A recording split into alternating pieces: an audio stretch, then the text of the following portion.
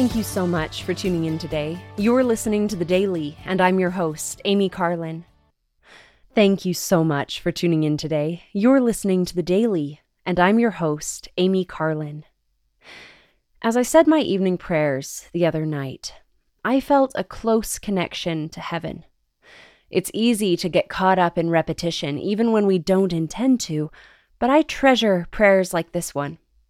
When I feel a real connection to heaven during my prayers, I am rarely at a loss of what to say. I feel the Spirit guiding my words, and I feel closer to my Heavenly Father and my Savior.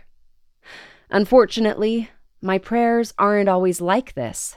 Sometimes I realize I've said some variation on thanking the Lord for unspecified blessings multiple times as I try to keep my mind from wandering. This sweet experience made a hymn come to mind. It's called, "O May My Soul Commune with Thee," and it goes, "O may my soul commune with Thee and find Thy holy peace. From worldly care and pain of fear, please bring me sweet release.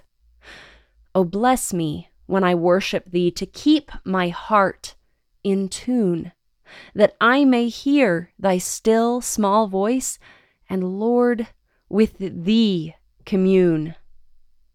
Enfold me in Thy quiet hour and gently guide my mind to seek Thy will, to know Thy ways, and Thy sweet Spirit find.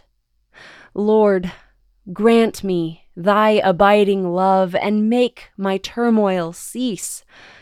Oh, may my soul commune with Thee and find Thy holy peace." I love the word commune. It means to communicate intimately.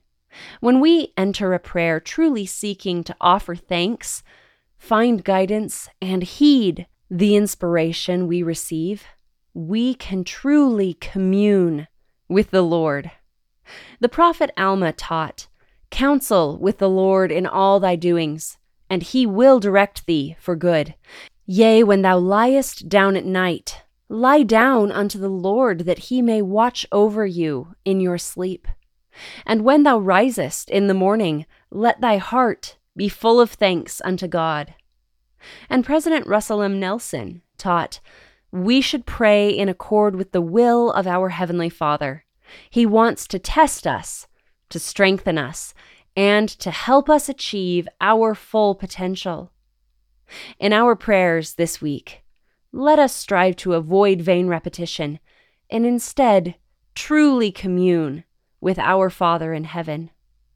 Let us seek to accept His will so that we can be strengthened and achieve our potential. Thank you again for listening today. The Daily is brought to you by the Church of Jesus Christ of Latter-day Saints. Thank you again for listening today. The Daily is brought to you by the Church of Jesus Christ of Latter-day Saints.